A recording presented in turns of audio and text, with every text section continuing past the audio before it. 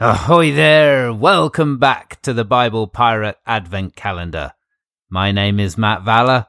This is day 7. When Jacob heard there was grain in Egypt, he said to his sons, "Why are you just sitting there looking at each other? Go to Egypt and buy grain so that we can live."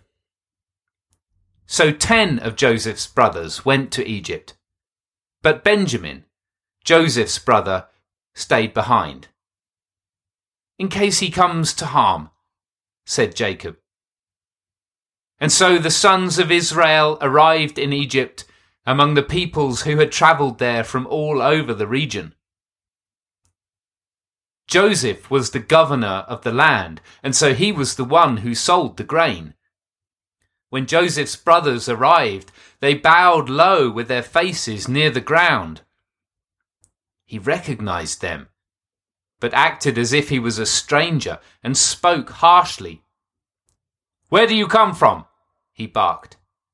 "From the land of Canaan, to buy food," they replied. They did not recognize him. Joseph remembered his dreams about them. "You are spies, come to see the nakedness of the land," he shouted. "No, my lord," they pleaded. "We are your servants and have come to buy food. We are all sons of one man, honest men, your servants, not spies."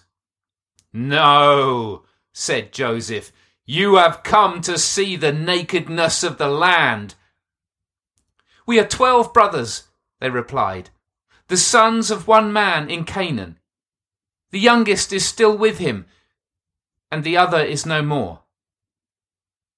"You are spies," Joseph insisted. "I swear on Pharaoh's life that you will not leave unless your youngest brother comes here too." And he threw them in prison for 3 days. On the 3rd day, Joseph spoke to them again. "If you are indeed the honest men you say you are, then one of you shall stay imprisoned here, while the others return to your houses with grain. Then you must bring your youngest brother here to me, so that your words can be verified. If you do this, then you shall not die." They said to each other, "We are punished because of what we did to our brother. We saw how distressed he was when he pleaded with us, but we wouldn't listen. Now this distress has come to us." Then Reuben answered them, "Didn't I tell you not to harm the boy? But you wouldn't listen. Now his blood seeks us out." They didn't realize that Joseph could understand them because he spoke with them through a translator. He turned away from them and wept. And then when he returned, he seized Simeon and bound him before their eyes. Joseph then commanded that their sacks be filled with grain, but also that the silver they had brought as payment be returned to each sack, along with provisions for their journey. So they loaded up the donkeys and departed. But when one of them opened his sack to feed his donkey, he saw his silver in the mouth of the sack. He said to his brothers, "My silver has been returned. I just found it here." And their hearts failed them, and, shaking, they turned to each other. "What has Elohim done to us?" They returned to Jacob in Canaan and told him everything that had happened. When they emptied their sacks, they each found silver inside, and they were all afraid. "You are killing me," Jacob said. "Joseph is gone, and Simeon is gone, and now you want to take Benjamin as well?" Reuben spoke. "You may kill my 2 sons if I do not bring Benjamin back to you. Trust me with him, and I will return him safely." But Jacob refused. "My son is not going down with you. His brother is dead, and only he is left. If something should happen to him, My old head would be dragged down to Sheol in grief." But the famine grew worse, and when they had finished the grain they had brought back from Egypt, their father told them to return and buy more. Judah spoke. "The man repeatedly warned us that we would not see his face unless we returned with our brother. Send Benjamin with us, otherwise we cannot go."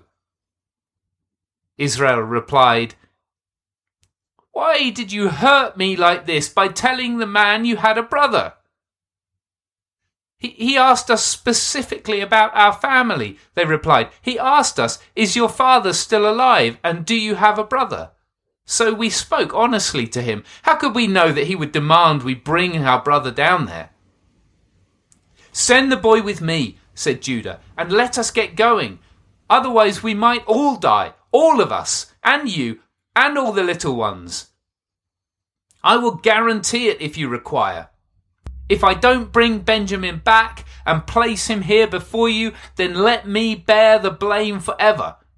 But we could have been back already by now if we hadn't lingered here so long." "Then do this," Israel replied. "Take some of the best fruits of the land and take them for this man as a gift. Take some resins, aromatic balsam and myrrh, along with some honey, pistachios and almonds, and take double the silver, so that you return what was in the mouth of your sacks. Perhaps it was just an oversight. And here, take your brother and go. May El Shaddai give the compassion of a brother in the face of this man, so that he will return both your other brother and Benjamin. As for me, if I am bereaved, so be it." So the men took the gifts and the double payment and their brother Benjamin, and they travelled back down to Egypt and stood before Joseph.